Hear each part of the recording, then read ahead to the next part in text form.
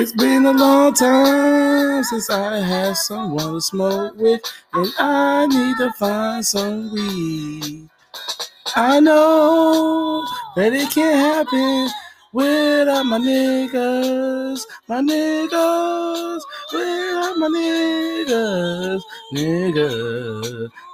I know that it can't happen without my niggas. Ooh. Welcome to episode 22 of the Bleezy Show. I am your host, the one and only Blair freaking Fields. So, I wanted to start the podcast kind of leaving off from where my last pod was because it's been a very interesting week. I'm going to talk about the whole Antonio Brown situation. Obviously, got to revisit January 6th since yesterday was the anniversary. And I'm going to talk about the situation in Kazakhstan if you haven't been following. And a movie that I believe everyone should go watch called Don't Look Up. So I'm going to start with Antonio Brown. I'm pretty sure everyone has heard last Sunday at MetLife, he decided in the middle of a game, took his shoulder pads off, took his jersey off, and ran around the perimeter of the field and did jumping jacks in the end zone. We all seen the videos and the photos. We heard all the reasons on why he would do this. The first thing people jumped to was mental health, saying maybe he's suffering from CTE, maybe he has a bipolar disorder or schizophrenia. And my first reaction was someone or something must have occurred in the span of the time he was playing on the field from the time he decided to basically quit the team. And I don't think any athlete in professional sports is going to react the way he did for no reason at all, just because, you know. And I feel like it had to be someone that antagonized the situation for him to overreact in the way he did. So yesterday he posted about how, you know, this whole week and a half prior to the game, you know, he felt that the training staff and coaches, he communicated with them that his ankle wasn't 100% and that he didn't feel healthy enough to play or comfortable enough that he could be 100% to give it his all. And obviously, as a football player, your body is everything. Your body is your business. You know, you don't want to risk injury because if you can't play, you can't make money, basically. So I'm sure he didn't want to jeopardize himself, maybe put himself through worsening the injury, re-injuring himself, or creating a new injury from this, right? So in the middle of the game, as like mid-third quarter, Antonio Brown claimed that his head coach, who is Bruce Arians, asked Antonio Brown to go on the field. Antonio Brown told the coach, hey, man, you know, my ankle's not responding the way I needed for it to respond for me to go. I can't play out there because of my ankle. And the coach, you know, basically responded with shouting, all right, you're done. And apparently Antonio Brown claimed he ran his finger across his own throat, like, you know, like the slashing signal, like, you're done, I'm cutting you off. Everybody wants to say that maybe Antonio Brown was upset because they were keeping him off the field because he did have $1 million in bonus incentives on the table, which he would have reached if he was getting more playing time. But if he's saying the opposite, saying I want it off the field, then that obviously doesn't subscribe to the story he's telling. But I hate the fact that when people say, you know, I'm going to have to bring up race in this a little bit, but I hate when people say, Blair, why does everything have to be about race? Well, because in this country, the laws, the powers that be, the conditions of leadership, and the power that is designed for people who are not minorities makes it about race. So I'm going to break it down for you guys really quick. Antonio Brown has probably been the best wide receiver in the last 7 years, right? So when a white head coach is telling a black player to go on the playing field during the game, even though the player has communicated he's injured, he's hurt, he communicated with the training staff. The first thing the coach should have been like, all right, let me talk to the trainers, take a look at his ankle. Let's see like if he could, do. They have the little bike on the side. They have like little drills they could do, right? But his immediate response was, "You're done," and running the finger across his throat. I'm not saying Bruce Arians is racist or prejudiced in the slightest way, but he has to understand from being a black man, our perspective is when someone does that to us, it could trigger us in the wrong way where we feel unwanted, unheard, and underappreciated.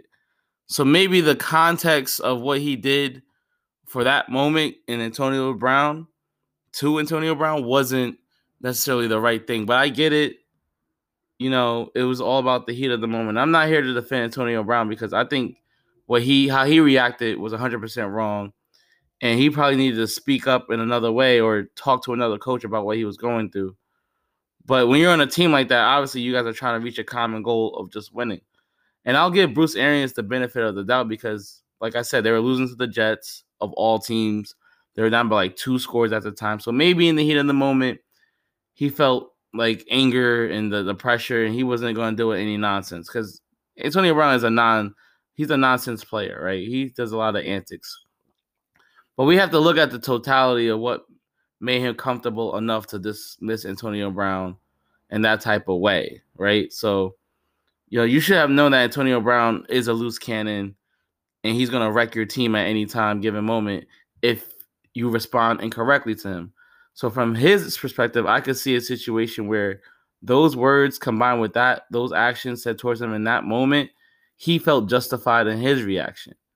I don't think a black coach who was in the same situation as Bruce Arians would have said those words and made that gesture. I can't see Mike Tomlin or Lovie Smith, Anthony Lynn, Tony Dungy doing that. So maybe they would have communicated him in a more appropriate manner, which would have made Antonio Brown feel more heard. So at that moment, I have to say maybe the other players thought, the coach was overreacting or Antonio Brown was overreacting. But if you try to force Antonio Brown, one of the greatest players, in the last 10 years, to play injured, what message does that set for the rest of the team who probably don't have as much talent as him? What type of reputation and cachet is that setting for that organization? Because they're saying, well, we're going to force people to play injured, even though if that person tears their ACL or breaks a bone, there's a chance they're probably not going to re-sign because no team's going to sign an injured person. So it's a messy situation from all sides, but I think we have to give Antonio Brown a little bit more leeway in where he's coming from because he's not like a regular player. He has his own way of doing things. And I'm just trying to see from his perspective on how his reaction would have been justified in his head. All right. So to move on from that, there's really no transition I could make here or segue. Yesterday was the 1-year anniversary of, I say, the second worst day of American history in this century since 2000, right? So last episode, I talked about how January 6th and 9/11 were obviously like similar, and a lot of people out there idiotically, first thing they compare is like the amount of people that died on 9/11 to people who died on January 6th. Obviously, if you're an idiot if you go straight to like death toll numbers, and I hate that people that try to think of it like that, because obviously 9/11 had 2,000 plus people die in a terrorist attack on America from forest terrorist groups that felt threatened by our way of life and how we impose our way of life on the rest of the world. So what happened last year was domestic terrorism at its peak, when you have people coming from all corners of the country to support a president who has done nothing but divide, lie, and mislead this country. You people are treasonous and insurrectionists. If Guantanamo Bay was still operating, those people should be locked up right next to the Al Qaeda, Taliban, ISIS terrorists there, right? So what people are feeling who went to that insurrection, they felt like it was their American right to do that. That was the same day the electoral votes were being counted by representatives all over the country. And these people felt like we're not going to let them take power because we feel like Donald Trump is the power of this country at B. So last year, obviously after the aftermath of January 6th, people were on television talking about, if this was 100,000 black people surrounded the Capitol, the outcome would be vastly different. And I don't know any black person in history who has stormed a government building, took photos of classified documents, went through the mail of senators and House of Representatives, went to the office, put their feet on the office table, and could live to tell about it. Right? So to me, that's just like some cynical, like I always say, people hate when I say this, like being white is a right in this country, being black is a privilege. Right? So most of these Caucasian people obviously felt like it was their right and their duty and their American responsibility to take back what they feel like is theirs. So I'm just going to hit you guys off with some quick stats from January 6th, right? So the government estimated that at least 2,500 people took place in storming the Capitol building. Now, the authorities have made 700 arrests since that day. All right. And they say they're going to plan to make hundreds and thousands of more arrests, but we'll see how that goes. I think the most damning stat for me is that at least 57 of those individuals who played a role in the events of storming the Capitol that day, including people who are arrested, 57 of those people at least are running for office in 2022.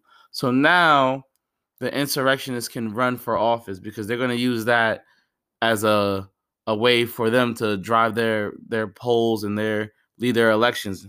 And only in America, right? There are people who have been locked up since the 90s and late 80s who can't get a job, who can't even vote when they leave jail. But now we're allowing people who probably committed one of the most tragic crimes and offenses in U.S. history to run for local state offices. But this is where America is. And I'm pissed because when minorities get on parole or probation for minor things, it follows us like a dark cloud throughout the course of our life. Someone could be on parole for something they did 10, 15 years ago, but the second they, speed through traffic, they're right back in jail. And now I feel like we're waving a white flag to these domestic terrorists, and we just need to wake up. I think Roy Woods Jr., he's a comedian on Daily Show. If you haven't seen his stand-up, check it out. He said it best, I think, when he was like, they'll give black people everything except legislation. We ask for a law, they give us a mural. We ask for, proper reparations, they make Juneteenth a national holiday. So I think this is why the presidency of Joe Biden and the administration is so important, because black people are on the brink of literally a mental explosion meltdown in this country. Most of our lives haven't changed in the last 20, 25 years. And we don't feel like the government is encouraging us, investing in our well-being, investing in our education or our health, trying to make us, more like our peers who are doing social economically better than us. And a lot of us behind closed doors, we're discussing all the shit that's happened. And some of us are planning, and then there's other of us that are plotting. The ones who are planning are trying to do it the right way. They're trying to get, some candidates from the community that they could, put in these freeholder seats, put in these council seats, probably make them judges and representatives and eventually senators and governors. And then there's those of us who are plotting.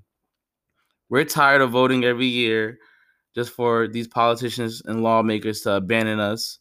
We're tired of working in these companies and these institutions for 4, 5, 6, 7, 8, 9, 10 years of our lives.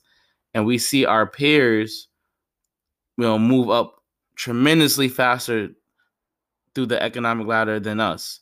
And some of us are plotting to do bad things because we know that's the only way we're going to get people to listen to us, to watch us, and hopefully we'll get the results that we seek. And I know some of you are saying, like, the plotters sound like terrorists now. I was like, no, we're not terrorists. We're just trying to get what's ours. We're just trying to get back what isn't being given to us.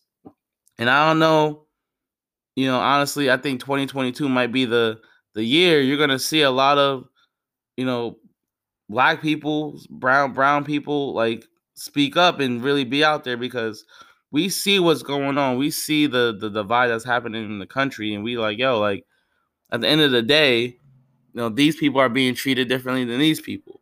And that's going to continue to happen. We're going to make changes ourselves. We're going to feel just empowered as they did on January 6th. So, you heard it from here first. Don't be surprised if you see a bunch of us doing what they did, but in a different manner, obviously, but trying to speak for something more of the likes of, like, we want to be included in this country, and we want to be part of society without people trying to, throw us under the bus or trying to make us feel like we're less than, or inferior to anybody. And that brings me to my next point. If you guys haven't heard about Kazakhstan, uh, I would suggest reading and watching an article on it, watching news clips on it. The situation over the last 5-6 days has escalated rapidly. I don't have all the details, obviously, but I'm going to give you guys what I've been reading from the articles and watching from the news. So Kazakhstan currently is in a state of emergency. About a week ago, citizens started a protest about the rising fuel prices that they were saying it's beyond unfair, right? It was like ridiculous. And then another movement broke off from that about the lack of economic opportunity and educational opportunities in Kazakhstan.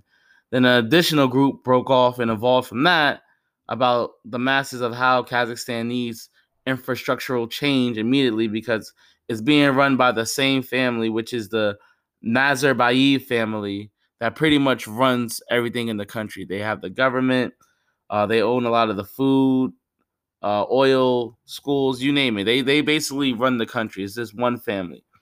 So in addition to that, people are saying, like, we haven't been able to move up in society because this family is actively, oppressing a large population of the citizens from access to resources that could better themselves. Sounds familiar, right? So in the last 2 to 3 days, dozens of police officers, protesters have been killed because of deadly riots, anti-government rallies, government buildings being swarmed and burnt down by these protesters. They're going to like the political leaders' houses, trying to drag them out, trying to burn down the houses. So it's chaos over there. And I'm not a reporter by any stretch of the imagination, but this seems to be, I'm not going to call it treason or insurrectionism the way January 6th unfolded. I think this is a movement about liberation, to free a lot of people who have felt they've been controlled by the government and they haven't been able to reach or communicate with the government on a level where they feel like human beings. And this is why when you're running a country, you just can't have the billionaires and millionaires calling the shots. Eventually, the people who are middle class, lower middle class, they're going to catch on and realize that there's a small group of people benefiting off the larger population out there, especially their labor. Now, there's reports that are saying that apparently there's terrorist groups in the country infiltrating Kazakhstan, trying to cause a uprising because they want the Kazakhstan government to fall, yada, yada, yada, and swoop in, taking control of regions. Look, I think my elders said it the best. They told me, watch the rest of the world, because eventually what happens over there will soon happen over here in America. And I even posted, I think last night on Instagram, that 2020 was just a precursor to what's truly to come in our country. And if you don't understand what's happening in our government, then you need to really adapt to what society really is about. And Americans, believe it or not, we have it good. Nobody in my lifetime or even my grandparents' lifetime has ever experienced a war on American soil. We don't know how it feels like to be a citizen of a country where troops from other countries have to come in, occupying areas, trying to maintain peace, and you have to live with that on a daily basis. Could you imagine waking up one day and there's a war going on a city over from you? Think about the calamity of the situation and the craziness that would ensue right there afterwards. So I think the whole thing about stability is very important. People don't want to work their asses off just to be broke at the end of the month. People don't want to take out $100,000 in loan just to not have a career opportunity in their field. People don't want to live in a neighborhood where last week they were paying $1,200 in rent, and then 6 months down the road, because of some gentrification, they're paying $2,000. I always said the best way for America to learn about itself is to live with itself. So I always suggest, hey, kids who go to school in the suburbs, they should spend a semester going to school in the inner city so they can understand how it feels for those kids to live on a day-to-day basis. A person who lives in, a rich part of California in the hills somewhere, go to school in Kansas or West Virginia for a couple months to see how those kids, go to school and have to deal with the daily roughness of their lives. You're not surrounded by luxury and easiness all the time. So our main problem as America is we don't know who we are or what we want to be, right? And we look at social media and we see everyone living their best life. In reality, most of these people ain't trying to be in the limelight or fantasize about celebrity culture. In reality, most of us just want to be regular folk. We just want to take care of our family, have our own little acre of land, and just let peace be peace. All right. So last but not least, I'm going to talk about Don't Look Up, a film that came out like a couple weeks ago. Personally, I really like the film. I like the symbolism and the messaging around it. It was very strong. The acting, obviously, with the cast that they had, could have been a lot better, but I'm not going to kill them for it. A lot of people told me that they didn't like the film, but I don't know how you could not like a film that is so relatable to the times that we're living through now. So, spoiler alert, if you haven't seen the film, it's about a group of scientists from Michigan discovering a comet coming towards Earth, and they basically have 6 months before the comet makes impact. So throughout the film, Leonardo DiCaprio's character, the main character, he's the scientist informing the government, the news stations, various outlets of the impact. Meanwhile, when they told the White House, basically, the White House said they're going to assess the situation, see what they could do about it, and, plan accordingly. And throughout the film, you have this billionaire who's trying to solve the issue, but he ends up trying to mine the comet for raw materials so they can make money. The news station is making it political and making it toxic, talking about is the comet real or not. And there's just a whole lot of messiness and misinformation going around, being tossed around throughout the entirety of the film. So towards the end of the film, like the last 20, 30 minutes, the comet comes in view of people on Earth, right? So now it's two sides saying, hey, look up, and there's other side saying don't look up because they don't want people to think the comet's real. So now instead of using the 6 months to be productive and trying to solve the issue of deflecting the comet or saving humanity, we used that whole time to bicker and argue with each other. And I think the biggest lesson I learned was listen to the experts and not people who just want to spew nonsense and create division. And not to beat a dead horse, but when this pandemic all started, I had people trying to tell me, it was a pandemic, this virus. They wanted to release it upon the masses to control population. And my response was just like, yo, if scientists and virologists are working 29 hours a day to combat this virus, it's hard for me to believe that this virus is a hoax, which I found to be disrespectful to the people who died and the people who are working on it. So the fact that people are willing to believe conspiracies more than expertise is a tragedy to, our human intelligence. And I think this film should be watched by everybody. If you haven't gone seeing it, go see it. Really sit down and really observe it, examine it for what it is, because this is how our society is being ran. We're unraveling quicker than we realize. And I think, our own stupidity is going to be our demise. All right. So I'm going to wrap the pod up. I'm going to post a little poem I recorded earlier as well. I really do appreciate everybody listening. I would love to have a guest on to discuss a lot of these issues so we really could have an open forum and an open conversation about how we could change the way, we live in today's society, because we live in some crazy times right now. But thank you everyone for tuning into the Bleezy Show. Follow me on Instagram at Beau Limerence, BeauLimerence. And that's today's episode. Thank you, everybody. Have a great weekend. We don't give a fuck, man. We don't give a fuck. We don't give a fuck, man. We don't give a fuck. Tryna live it up, man. Tryna live it up. Cause we don't give a fuck, man. We don't give a fuck. So many lies told through these stairs. So many times told through these lies. So many lies seen through these eyes, man. I be flaring up cause we don't give a fuck.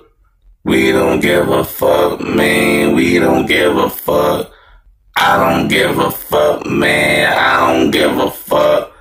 I ain't giving up, man. I ain't giving up. Cause we don't give a fuck. Nah, we don't give a fuck. Living on the lifestyle age. Living on the lifestyle, man. Got me really confused right now. Cause we don't give a fuck. Nah, we don't give a fuck. We don't give a fuck. Nah, we don't give a fuck. Ever giving up, man, never giving up. Why we don't give a fuck, man, we don't give a fuck.